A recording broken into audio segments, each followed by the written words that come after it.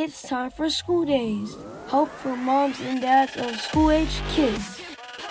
I tell parents, you're like a training wheel on a bike. Your job isn't to make the bike move.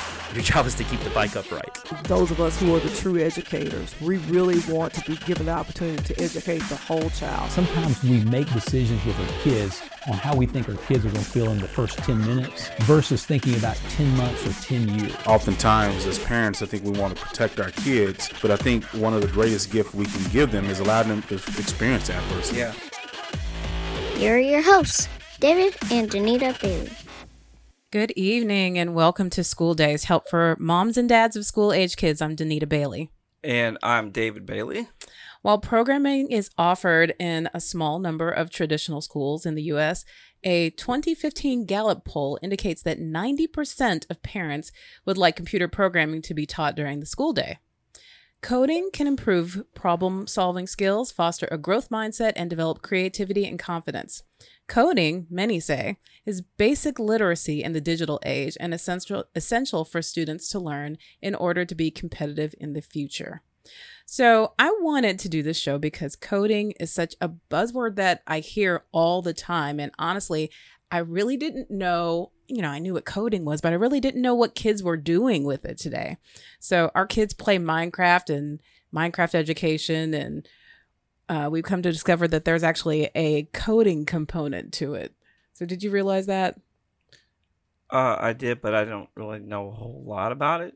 I know our kids front like they're doing Minecraft, air quotes, education, but they're really just playing Minecraft. They're not getting educated in any way. No. Are any of your students in coding, or over the years, have they been interested in coding that you've heard? I know that we offer a technology class at our school. I don't know a whole lot about it. I'm sure there is a coding component to it, but it's not like an entire class. They learn a whole bunch of things and how to use apps and some basic programming, things like that. But, I remember when I was growing up, we had computer programming. We had BASIC. Yes, I think that's what I did too. Tell me a little bit about that. You're going to have to refresh my memory. I can't tell you anything. Okay, I just remember we did BASIC, and then in high school I took Pascal. That was another class that I took. I just remember it was a lot of problem solving and how to work through, but I can't tell you any of the intricacies of it, but I just remember doing it. But then, now it's a thing. It's almost like if you're not coding, then you're not cool. Right. Well, I don't know about that. I don't know if it's coding is cool. But coding seems very cool. It seems it's a big push. You mean in education or by parents? I don't hear a lot by parents a whole lot, but I know that it's a wave of the future and and of the past, but there's a much greater emphasis on it now than it was when I was growing up back in the 80s. Yeah, I know I'm dating myself, but hey, we're parents.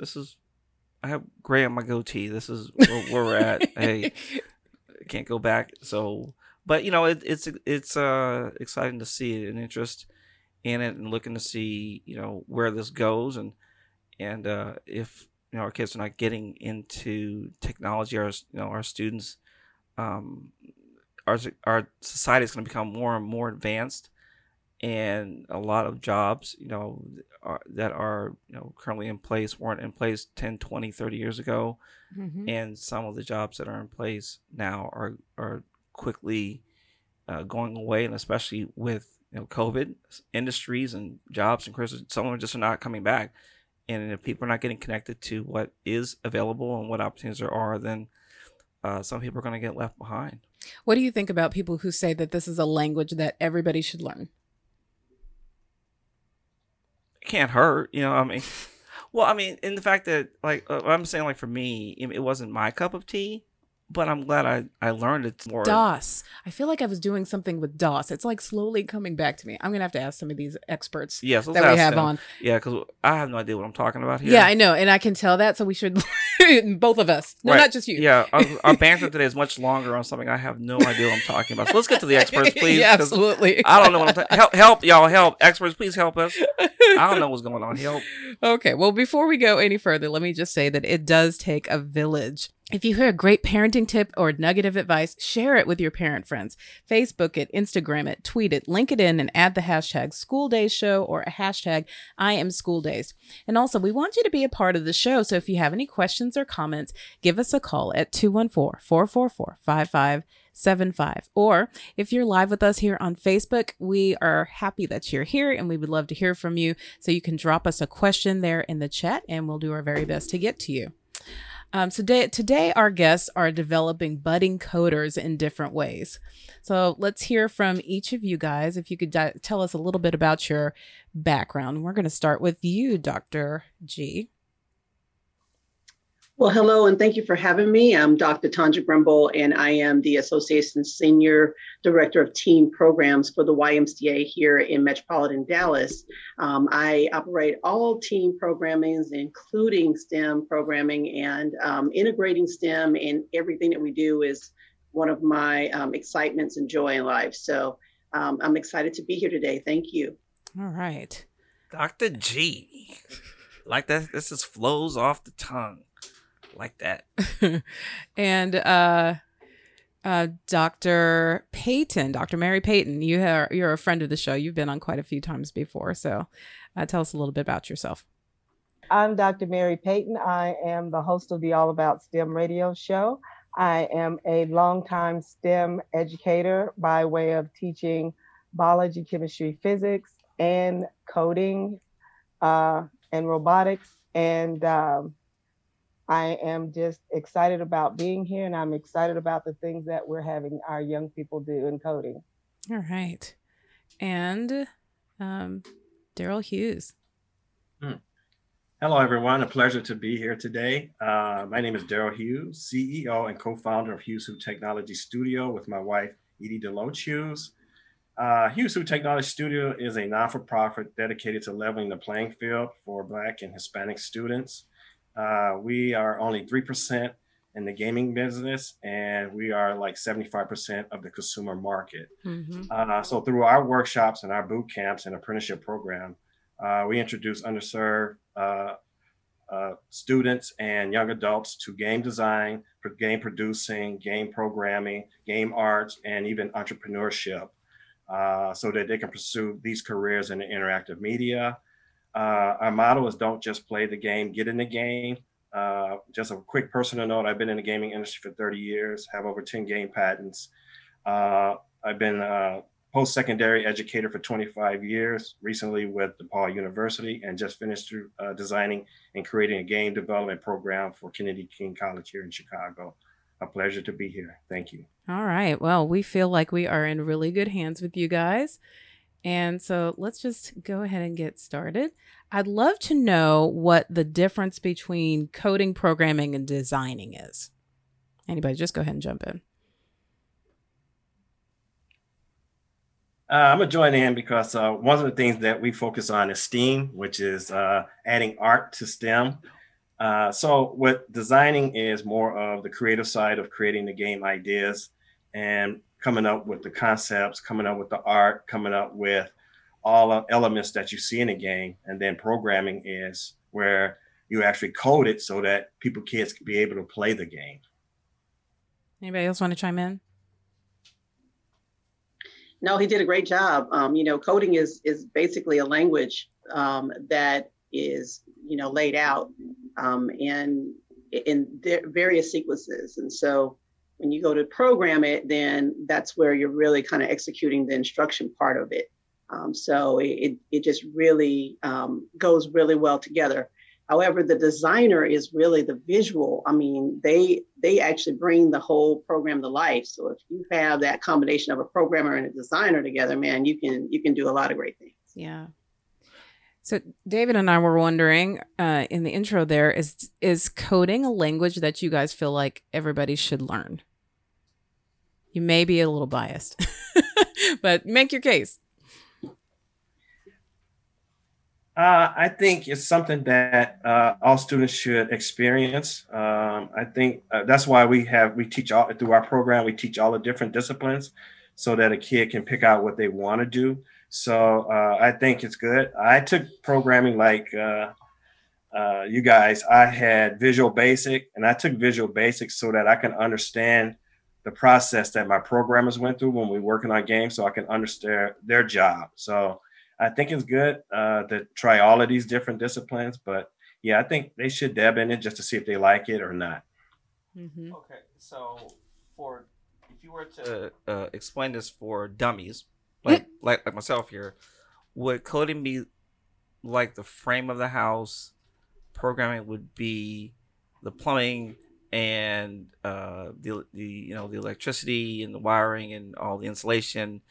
And then the design would be the outer frame of it. With that, I don't know what y'all talking about. Coding is what we need coding for dummies in this episode. So coding, yeah, because coding is not programming. Okay, right? I would say the game designer is the architect. Okay, gotcha. He designs what this is going to look like. He puts where everything needs to go and what needs to be there and what needs to not be there, and then we hand it off to the programmer who becomes the builder. I look at it in the terms of that way. So, and then what does the coder do? Are they one and the same? No, they're not one and the same. A coder is really using a skill. Okay, so it's not like there's you're a coder job. You're actually using coding as a skill to build a program, right? So then the programmer is the person that's just going to lay out the instruction part of it. So it's the person that gives commands and makes the program function.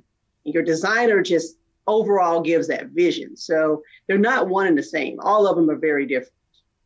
Gotcha. All right. What age is appropriate? Don't you laugh at me, Dr. G. I see you laughing at me. This is ignorant chump.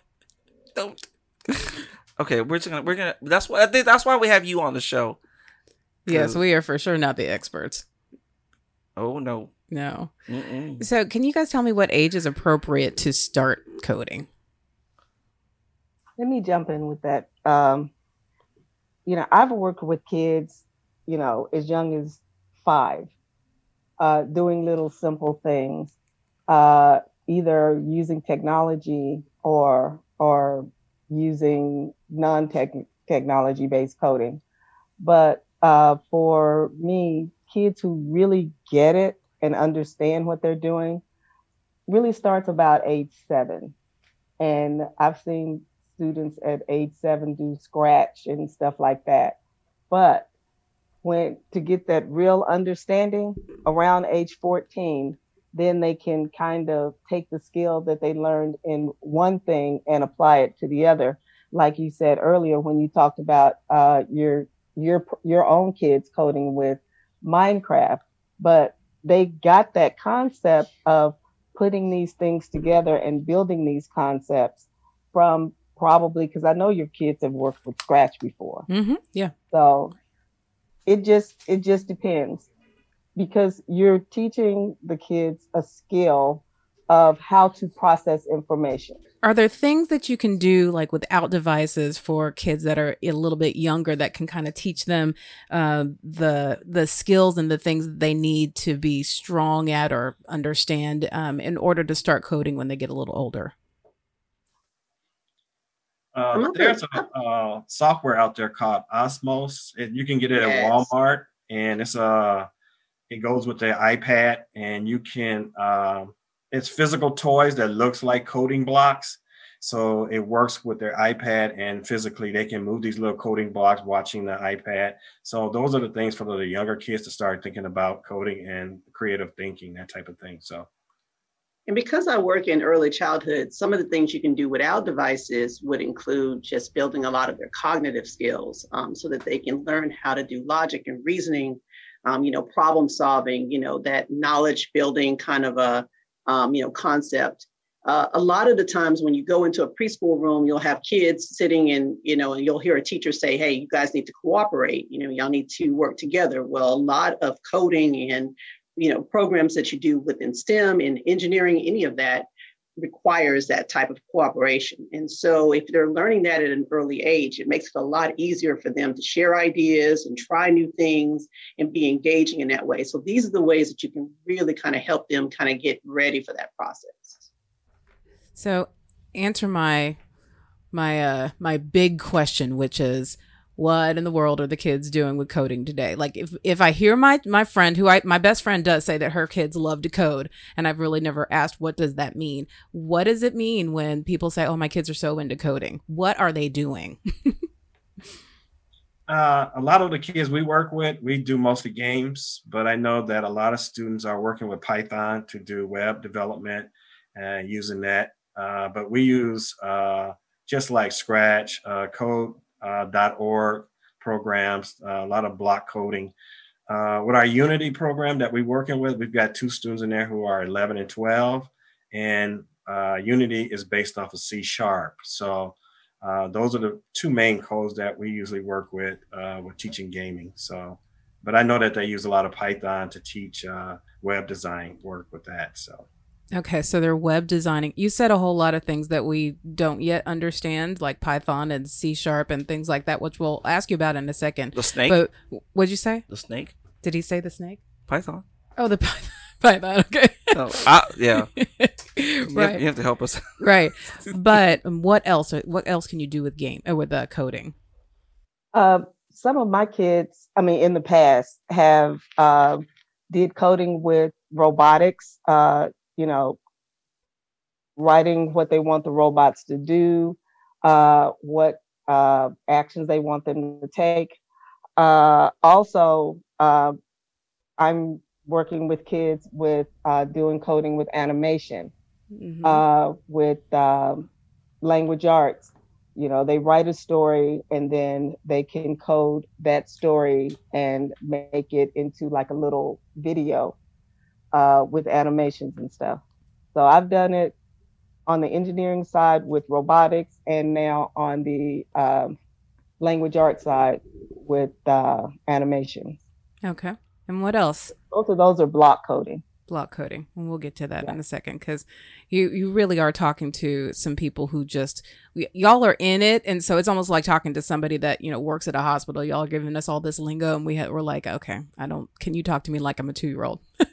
So we're going to ask a lot of questions here. Just as a way to just really kind of bring this in a vision where you can kind of really understand it.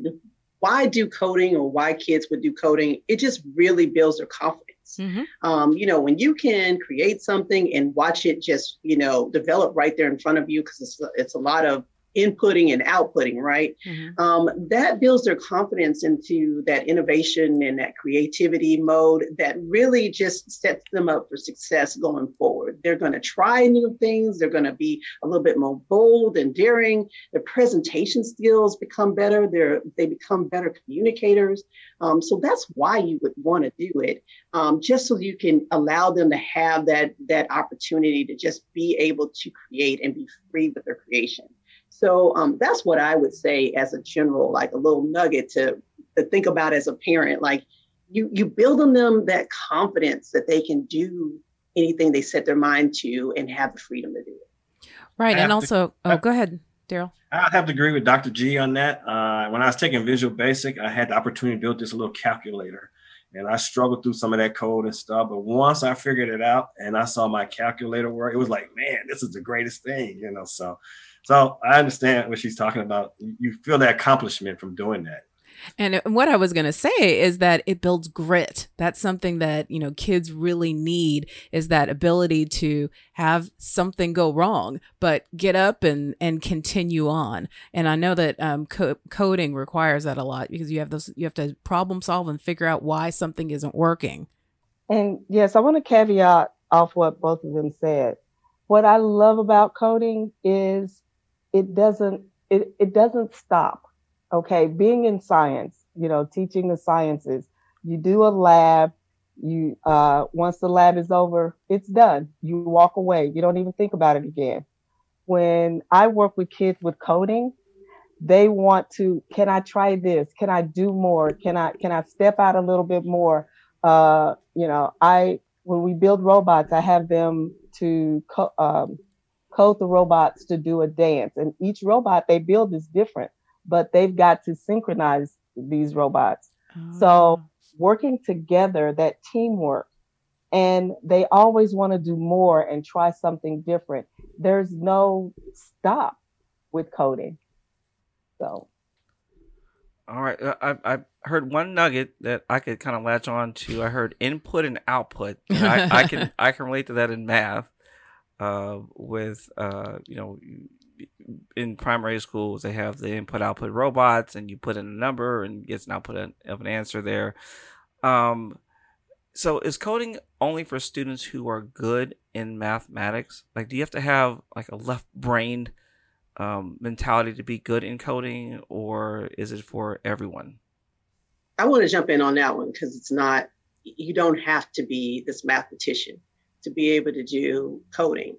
Coding is really about patience. It really is. It's about patience and just an interest, right? You don't have to be good at one different thing, but you really have to be good at patience. Okay, so that's the one area, because there's so many steps, there's so many layers. There's sometimes a lot of failure before you get to a lot of success, and they're going to experience that. And it's going to go in ebb and flows, like up and down waves, right? But I feel like you need to be a really good social person where you can be able to share your ideas with others and listen to them and let them give you ideas. Because what you could be struggling with, somebody next to you could probably figure it out in a couple of minutes. So there really needs to be this kind of social interaction. Doing it by yourself is not always fun. So I look at it as, you don't have to be good at a particular subject. You just have to have good patience. Mm-hmm. That's where I would go with it. So how does that work now in the instant gratification era of the internet, and with everything being so quick? I always tell my students, because they want to just pick the letter and move on, and so what I do is I'll give them the letter and I'll say, I'm not grading the answer, I'm grading the process. Because I tell them that the process is more important than the answer. And they hate that because then they have to actually think and process and justify their answers and stuff. But it's a challenge for them. So how in this era of kids, everything's click, click, click, and hit this and then you're done. How do we help kids who may not naturally be patient, or because of just the nature of how our technology today is so instant? How do you guys help students to become patient in an instant gratification era? So one of the things we do, especially with Scratch, is really good, is that they have tutorials so that the students can go through the tutorial and it shows them step by step how to build this game, and they can follow, stop the video, look at what they did, and then move forward. And once they have the game built, they can actually play the game. So what I tell them to do is, once they finish building the game, why don't you just now make it your own? Take out some of these images they have, these sprites, put some new sprites in here, and make your own game. And another thing that we have, when we have in our Unity workshop going on right now, is that I have my programmer working with the students, and he goes step by step. He's very patient. It goes back to that patience. He's very patient with the students, and also is that we allow the parents to be involved with our students working with these projects, so that they know what their students is working on and helping them. So yeah, I think a lot of these programs do have step-by-step that makes it easy for them to build the game and then go back and do what they call a remix and make the game theirs. So what careers can utilize coding? If I want to encourage my child to get into coding, what can I say? This is something that you could do in the future. Can I answer something before I say something before we go into answering that question? Sure. We've had this discussion before, and you're talking about jobs in the future. I have had my own students who have in school being paid for writing cheat codes for various computer games. When I was in the UAE, in Dubai, I had one of my kids in my chemistry class, wouldn't say a word, but he would be over just working. The kid was making well over $100,000 a year in coding. I mean, in writing cheat codes. And then I had an 8th grader in my science class. He was featured in the newspaper as making, close to $90,000 a year writing cheat code. And the child could not write a note to save his life. So it doesn't mean they have to wait till they've gone to college to learn coding. A lot of these young men and women are learning coding now and doing something with it. I have to go back to what Daryl said. Don't just play the game, build the game or design the game, or I can't remember what you said, Daryl. I'm in my 60s and, get in the game. Probably sitting in. Get in the game. That's it. I love it. So that's what I tell my kids all the time. You're playing these games. I need to know how these games work. So, there are jobs in the future, but there are jobs right now that some of our kids are already doing. Now, Mary, you're going to have to tell us what a cheat code is. What's a cheat code? Daryl could probably explain it better, but it depends. Well, I'm going to let Daryl explain it because I don't want to mess it up. No, it's just where they go into these games and they find code to write to help cheat the game. So a lot of times to write the game so that you can have God mode or some type of cheat to get past what they have in built into the game. These guys go in and write these different codes to do that. So it's like she said, it can be lucrative if you can sell it to people and people are willing to buy it. So. Not that I want to get into the details of that, but how do you even hack into a game and get into like the back end of a game? I wouldn't, I feel like DJ could probably do that though. DJ's pretty crafty.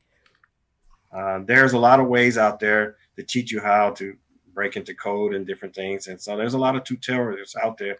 So the internet is full of information if you want it. So you just type it in, you can find it.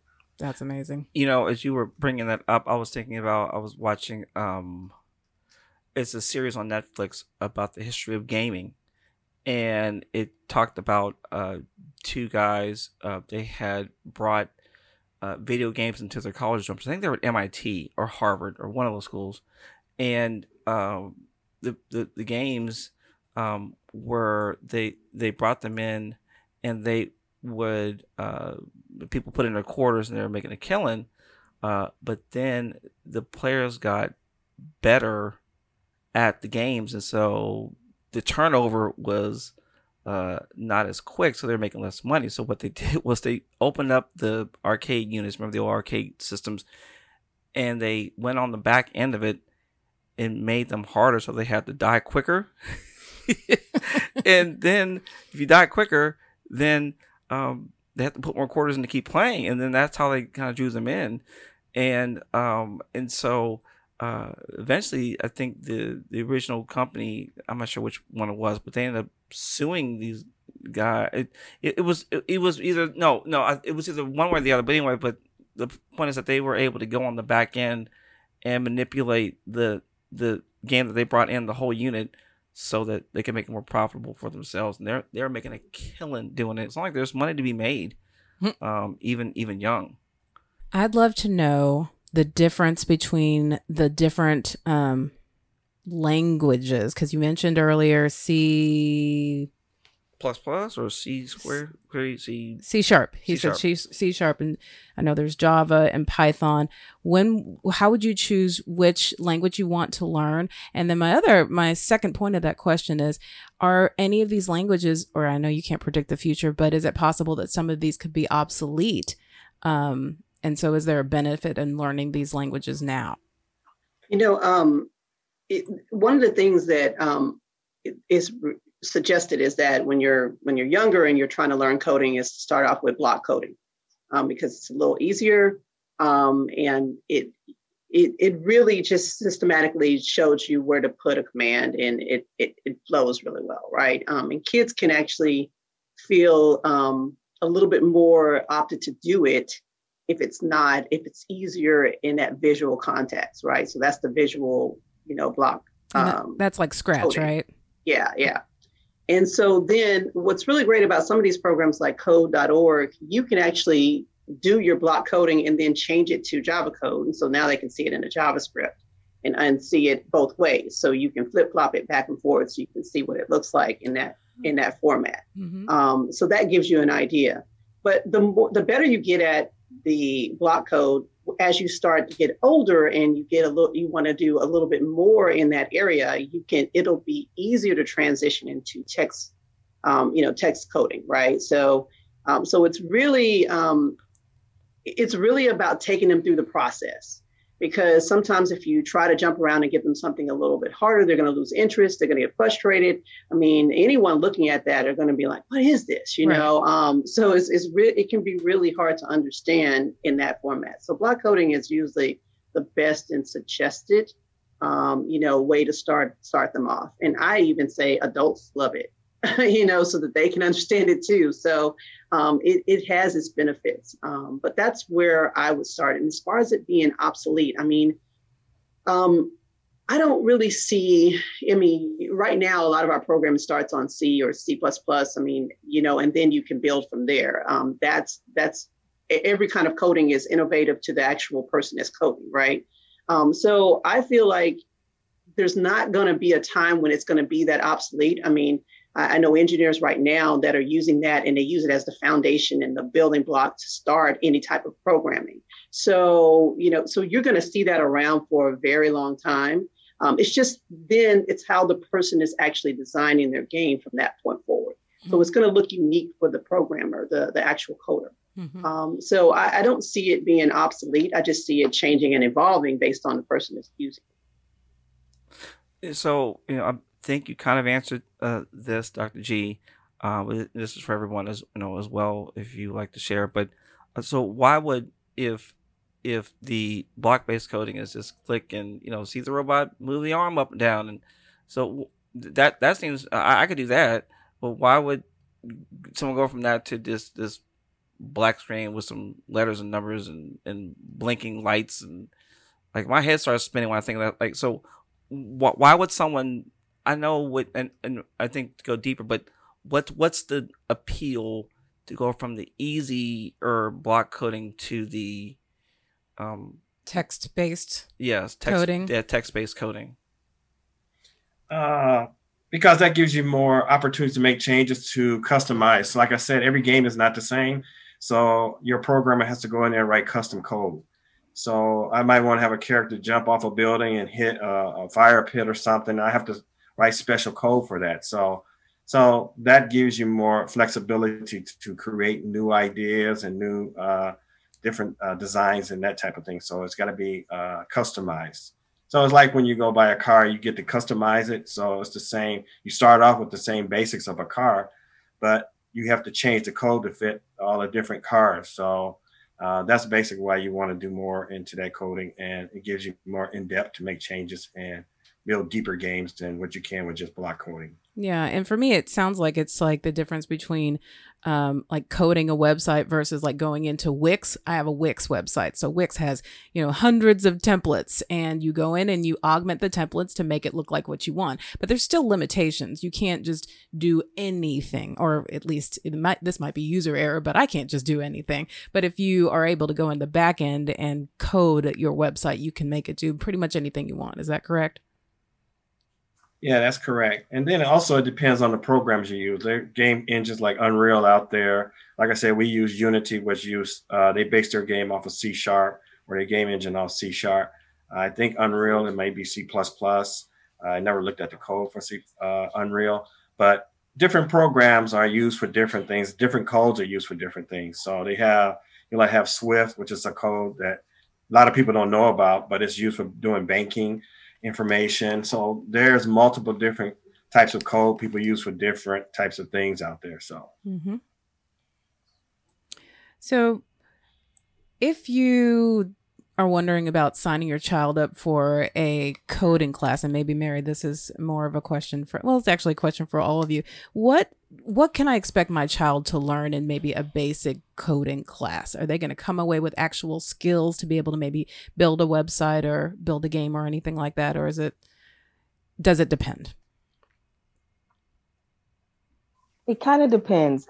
It depends on what coding class they're taking, because, it's kind of like the conversations we've had. Oh, my child is in STEM. Well, what are they doing in STEM? But they're in STEM and they love it. Coding is just a general term that we're using, like having a Coca-Cola. I like a Coke. Okay, what flavor? Oh, a Sprite. But if the student is taking HTML, okay, what will they do with that code? They will more than likely come out with the ability to do websites. If they do Scratch, they'll be able to do block coding. If they are doing robotics with Lego Mindstorm, then they're going to be doing block coding to create programs to cause objects to move. It just depends on what type of coding is being taught. As in with what Mr. Hughes is saying, with gaming, what are they looking at? What type of code are they using to create those games? So it just depends on what they're learning in that class. Mm-hmm. Yeah, so one of our things for our Unity class that's going on right now, at the end of 2 weeks, they will actually have built a game in Unity that's playable. They're doing a 2D platform at this time. The first Unity session we had, they actually built a 3D real-time fighting game. So most of our students we had one student who was 11, we had other student that was 17. At the end, they were able to have at least 2 levels of gameplay by the end of 2 weeks. So our goal is to always have something at the end of our workshops or our apprenticeship programs. Okay, so that sounds really cool. What kind of things should I be looking for, especially if I'm a parent like myself, and you're kind of ignorant of the whole coding scene? What should I be looking for when I look for a coding class?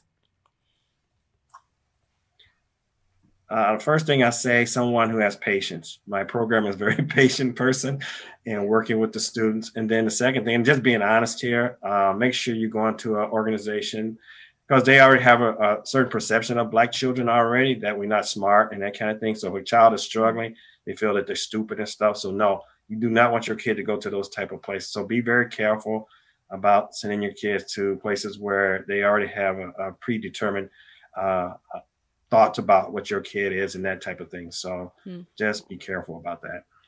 I'd like to add to that.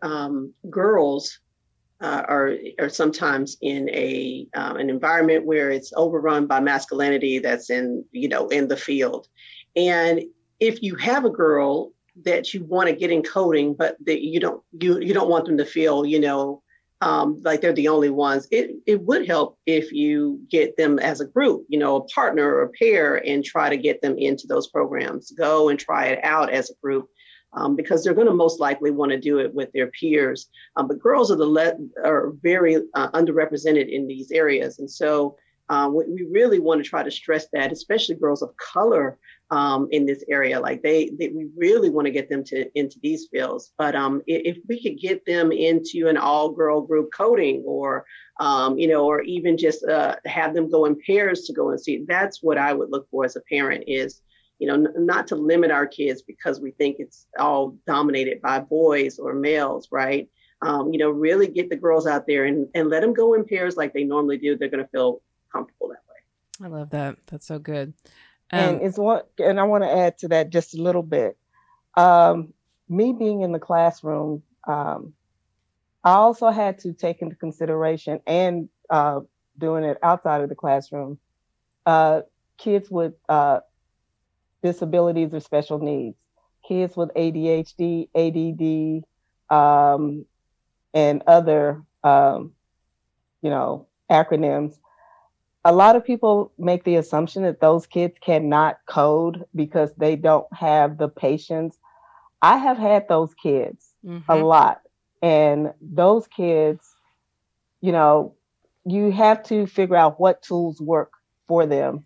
As Mr. Hughes said earlier, having programs where the kids can also have videos to where if they don't understand or make a mistake, they can go back and look, or having that patience with them.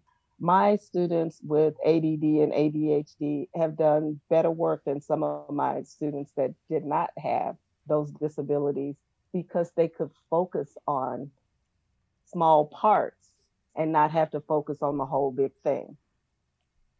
To piggyback on that, Dr. Mary, is the fact that most of these coding games are stimulus. They're stimulus, and children with ADHD and ADD, crave a stimulus kind of an activity. It's got to be constantly giving them and feeding them energy, right? And so when you look at coding or any type of thing, that's going to constantly keep their attention because it has the stimulus kind of a component to it that really draws them in and pulls them closer into the program. So yeah, I would not be surprised if they're your best students for that area, because it does stimulate them to a level that they would normally not get if they were just sitting down reading a book.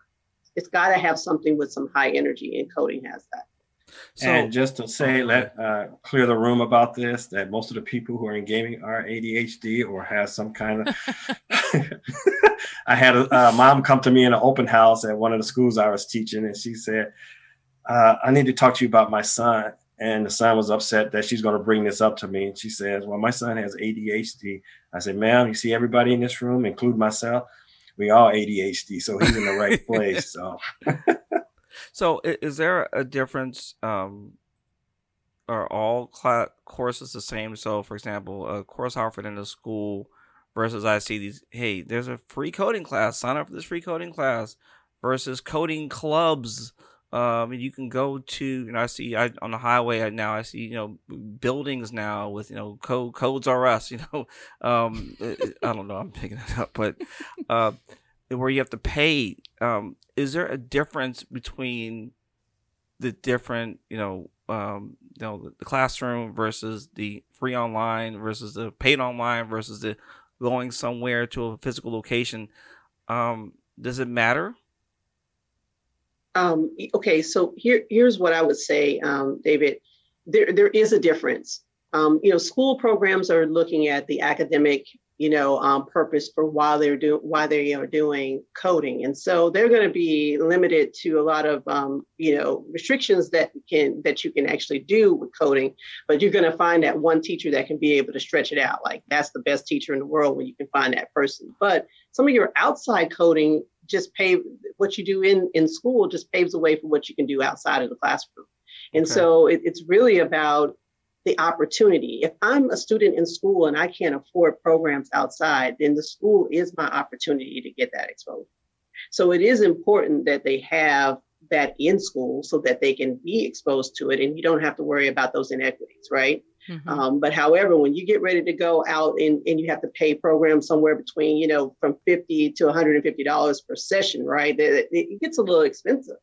And some parents just can't really be able to afford that. So I praise and congratulate schools that want to add that component to their program so that children that are in non-representative areas can still get exposure just like any other child that has all the wealth in the world that could be able to go and get these courses.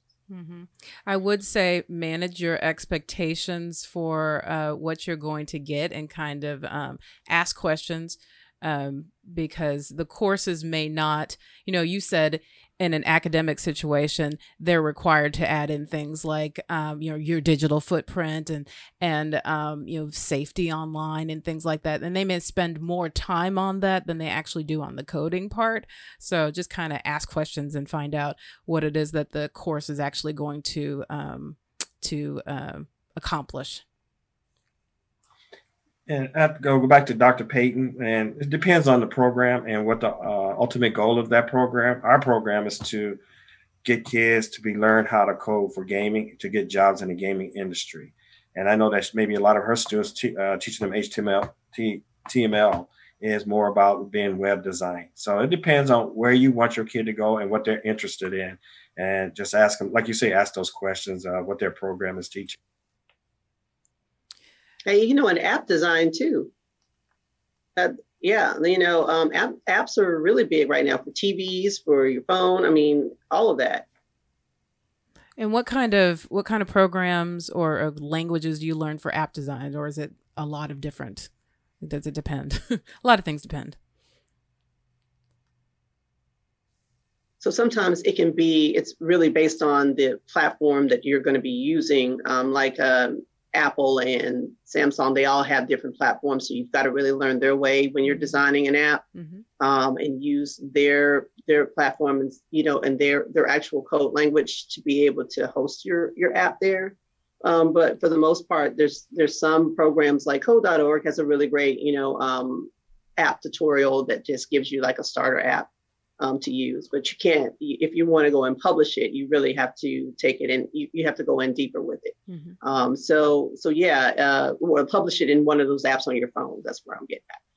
But you can still publish it from Code.org. It just won't function the way you'd like it to on your phone or iPad or something like that. You've got to really go and have it configured. And that's why one of the reasons we use Unity, because Unity is compatible with console, so PlayStation, Xbox. It's compatible with all the phone, different iOS, Android. So that's why we use the Unity game engine, because it is compatible with almost every platform that's out there. And that's, again, coding in C#. I have another question. So as students get older and go deeper into it, and let's say, this is really interesting, and I want to study this more in college. What type of fields, what type of majors would allow them to really, really go deep and really become experts in these fields?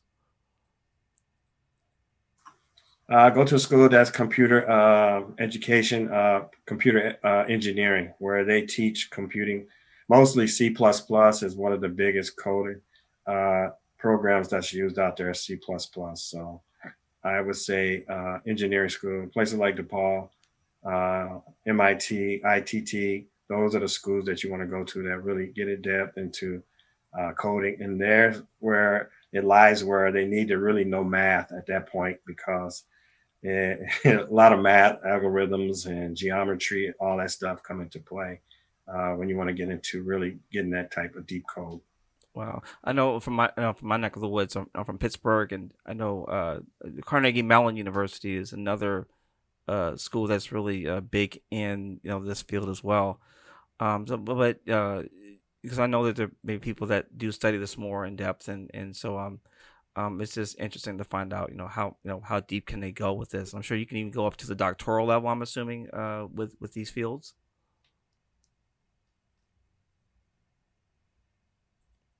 Yes, you can, because, I am still, even in my field and my background and talking to a lot of people, I am finding out a lot of various career fields that they're doing, not only web building or gaming, they're also using some of this coding in building infrastructures and stuff like that.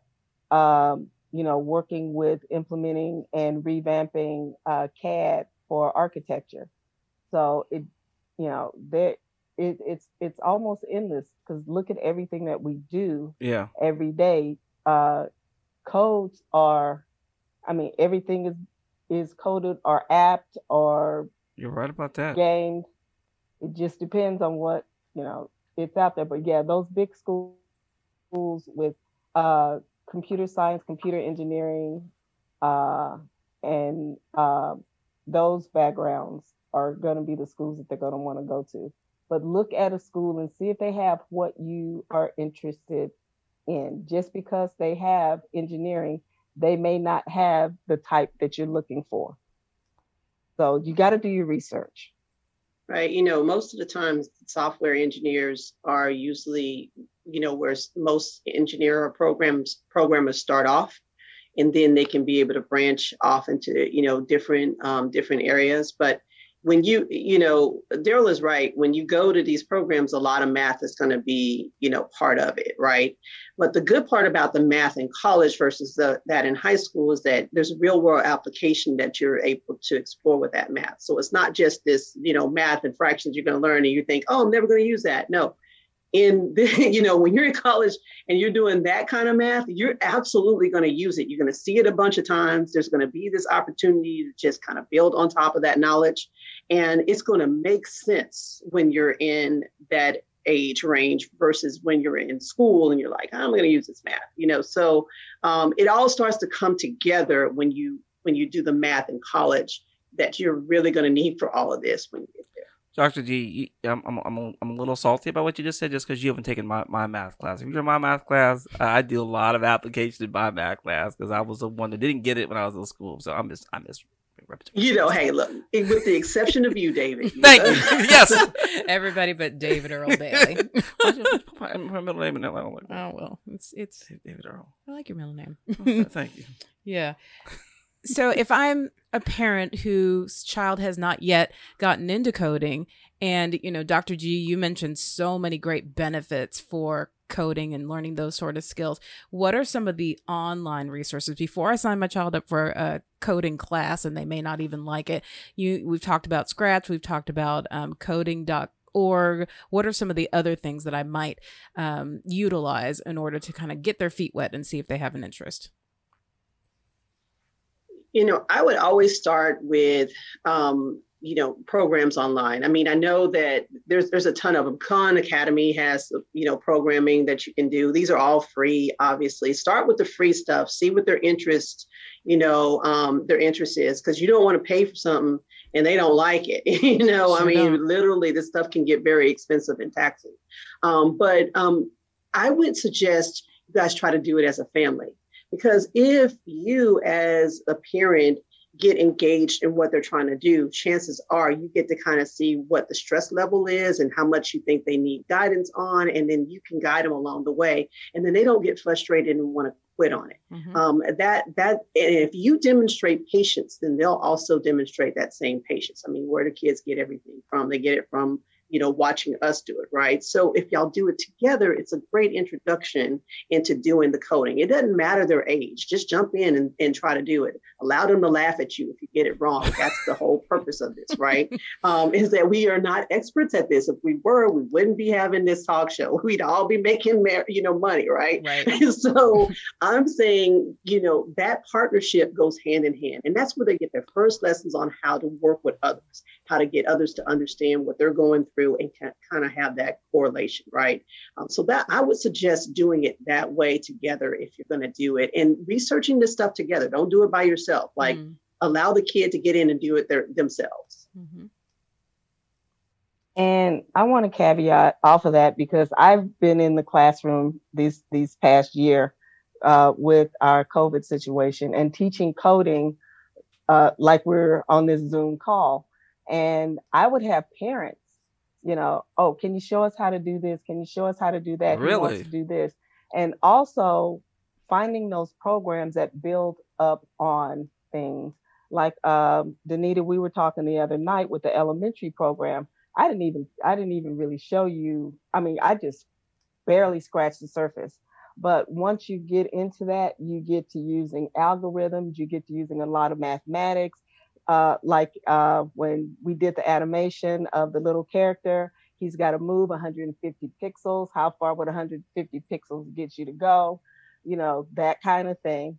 It builds up on that. You can make words rotate, back up, fade out, but you want something that no matter how much it cost or how little or if it was free, can it build on that child's imagination? Can it build on your imagination?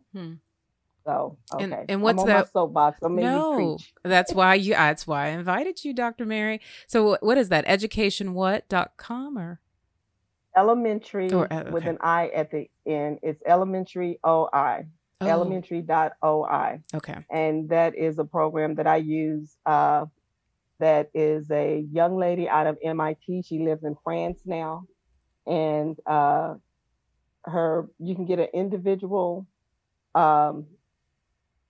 an Subscription? individual login for free. You don't have to pay for it. As a teacher, I paid for it. It was $29 a month, and I could have up to 150 kids on there. So it took care of all of my classes, but I got a little bit more with that, and I was able to set up classrooms and stuff like that. But yeah. All right. It's being in whatever program you get, can you build on it?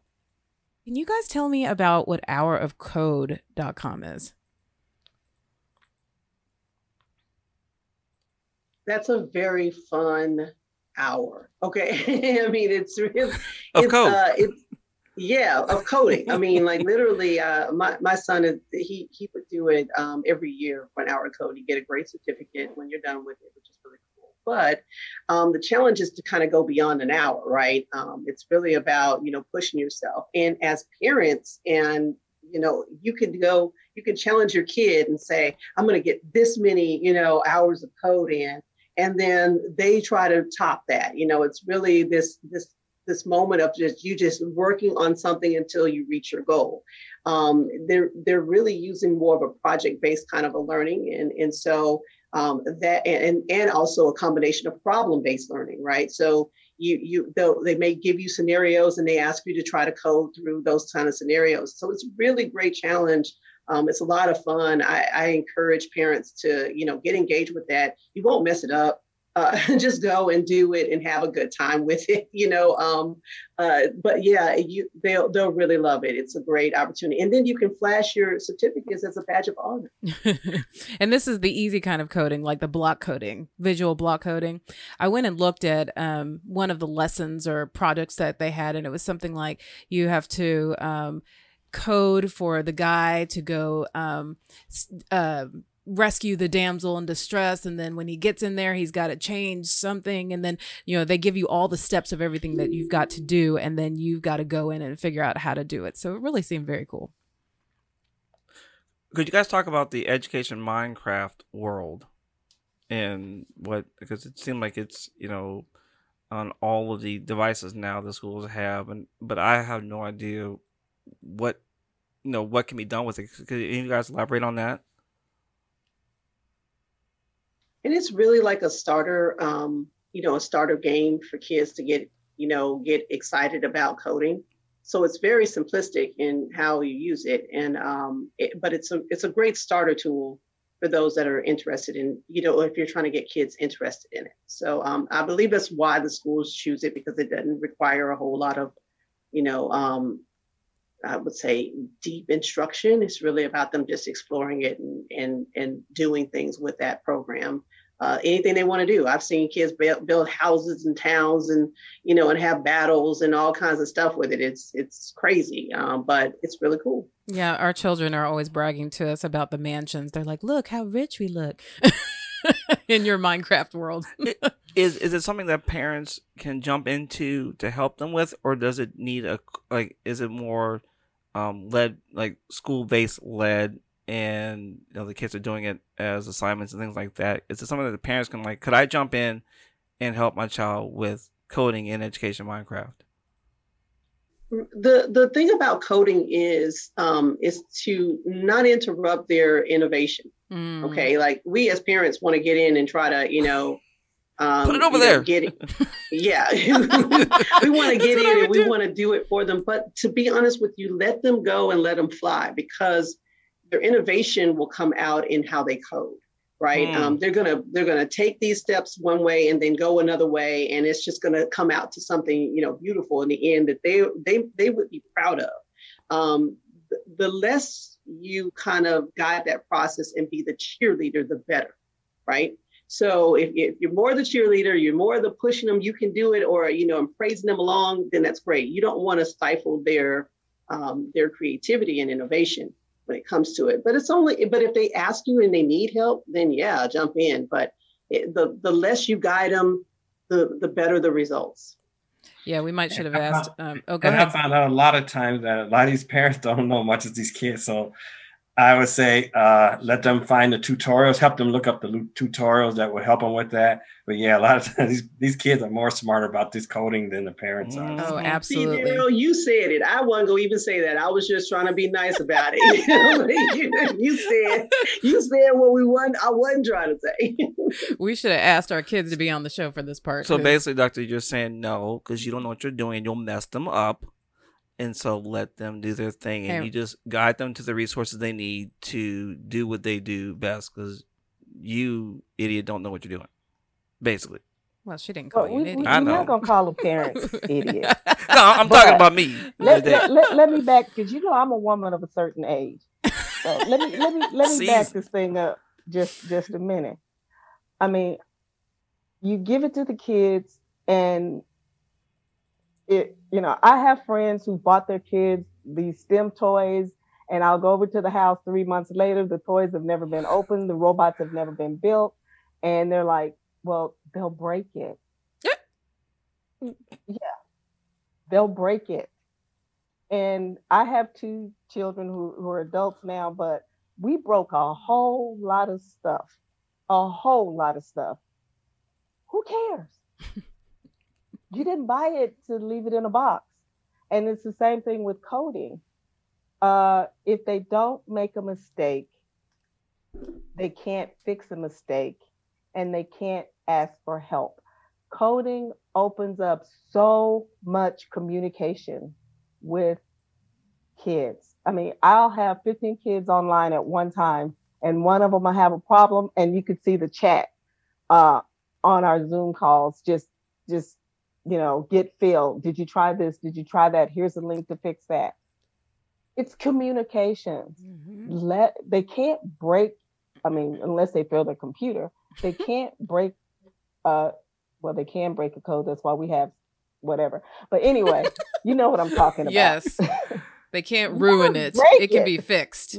It can be fixed. Yeah.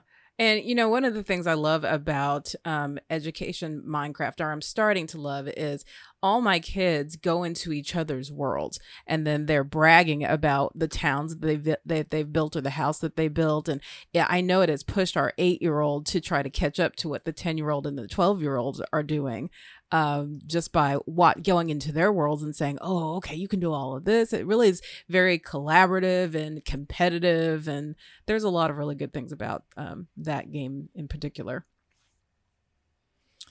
All right. Well, I would love to know how our listeners can find out more about what you guys do. You guys all have different ways that you are working with kids and coding. So if you could give us your websites so that we can make sure that they have that information.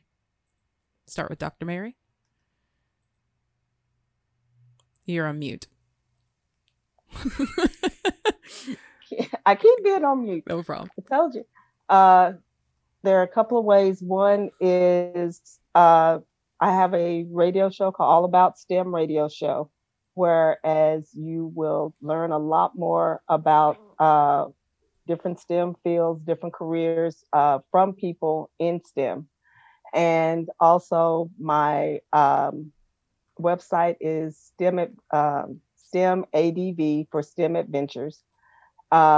Because I have books on called Taylor STEM Adventures, which take kids on actual adventures that your students can go through and go on. I have one for Texas and one for Hawaii. I'm getting ready to put together a animated series with elementary for science, where the kids can go in and do science breakout rooms, and they'll be also placed on STEM Adventures website. All right. And Dr. G? So the YMCA is beginning to start to integrate more STEM throughout their programs. We have Imagine Science in our programs that work a lot with our younger students. But when I say we're integrating STEM, we're integrating STEM through our seniors. We're offering cybersecurity courses that people can get certifications for and start a new career. We're offering, all types of multimedia, opportunities with film, and we're doing it with a lot of our STEM ecosystem collaborative partners in the Metroplex of Dallas. And so if you want to learn more about some of the stuff that we're doing or getting involved, you would just go to the ymcadallas.org / you can look up STEM online, and it'll just kind of show you a lot of the things that we're offering and that we're building. And now one of the things that we think will be great for the summer that we're putting together is our drone tournaments. And these are going to be indoors so that they can be able to, have a real competition. The best part about these drone tournaments is that the courses are designed by kids. So they have designed that, they picked the materials for all of this. And so it's really a kid-driven kind of a program. So we really hope that we can start adding more STEM components to all of our programs. And thank you guys so much for having me on today. I really appreciate it. Oh, you're welcome. Thank you for coming. Absolutely. And Daryl Hughes, how can we find you? You can find us at HughesWhoTechStudio.org. And if you go to our website, you can actually see videos of some of our workshops we've done with kids. We do animation workshops, teaching them about 2D and 3D stop motion animation. Also, we teach game design. So students can go on there and learn how to design a game. And then from there, we take it over to a game program where they can actually build a game. So we offer that. And then our apprenticeship program, again, we working with an organization on the south side of Chicago doing a 9-month program where we teach entrepreneurship, we teach game design, we teach game art, we teach game programming. And after that, they start to go work as a team to build a game. So they take all of those careers that we teach them and they become together as one team to build a game. So that's where they can find us, and they can contact us through our website, and we get back in touch with them. So we're looking for a lot of organizations. We've done a lot of work here in the Chicago area with the city of Chicago. We've done it with the NAACP here in Chicago area. We worked with Illinois Math and Science Academy. They're the #1 high school in Chicago and in Illinois, and #2 in the United States. So we are working with a lot of, programs, STEM programs, and we can do virtual programs, and we are looking to migrate our stuff even to California. All right. Love that. Oh, good. Moving and grooving. Yeah. All right. Well, again, thank you guys so much. We are unfortunately out of time, but you guys have given us a whole lot of information. I feel like I'm a little smarter about coding than I was before we started. So thank you. I'm going to build an app. What'd you say? I'm going to go build an app now. You are? Okay. I am. Really? I've thought about building one for Noggin educational coaching for a while. I didn't have a clue how to do it, and it just scared me, so I never tried. But now I feel like I can do something now. All these experts that can give you tips. Yeah. All right. Well, the Noggin educational coaching app is coming soon. Okay. So can I ask David one question? Absolutely. So after hearing all this information we gave you, so what program are you going to use to build your app in? What code? Fortran. Fortran. No, I'll go back. I thought he was going to say the snake one. Okay. I thought he was going to say Python. Yeah. Isn't that the right answer? Snake code. Isn't it Python? Yeah. Well, no, I'm going to bust out I'm dating myself. Now I'm going to bust out my old Commodore VIC-20 computer. What you know about that? Commodore VIC-20 computer, and I'm going to program my app on that. What you know about that? I'm pretty sure you're not. David, forget, I was around when Ada came out. And if anybody knows what Ada is, that lets you know. I have really dated myself. Yeah, I worked in DOS, so I know. I don't know about I was in DOS too, and that blinking, square, and you're like, get to the letter already. Like you would have typed 3,000 letters, and it took forever for it to pop up. Ladies and gentlemen, they're all reminiscing back on 1981-79 program right now. Gone back to Hidden Figures here. Okay. All right. Well, thank you again, everyone. This was fun. So Noggin Educational Foundation is the premier sponsor of School Days. So we always want to let you guys know what's happening with Noggin.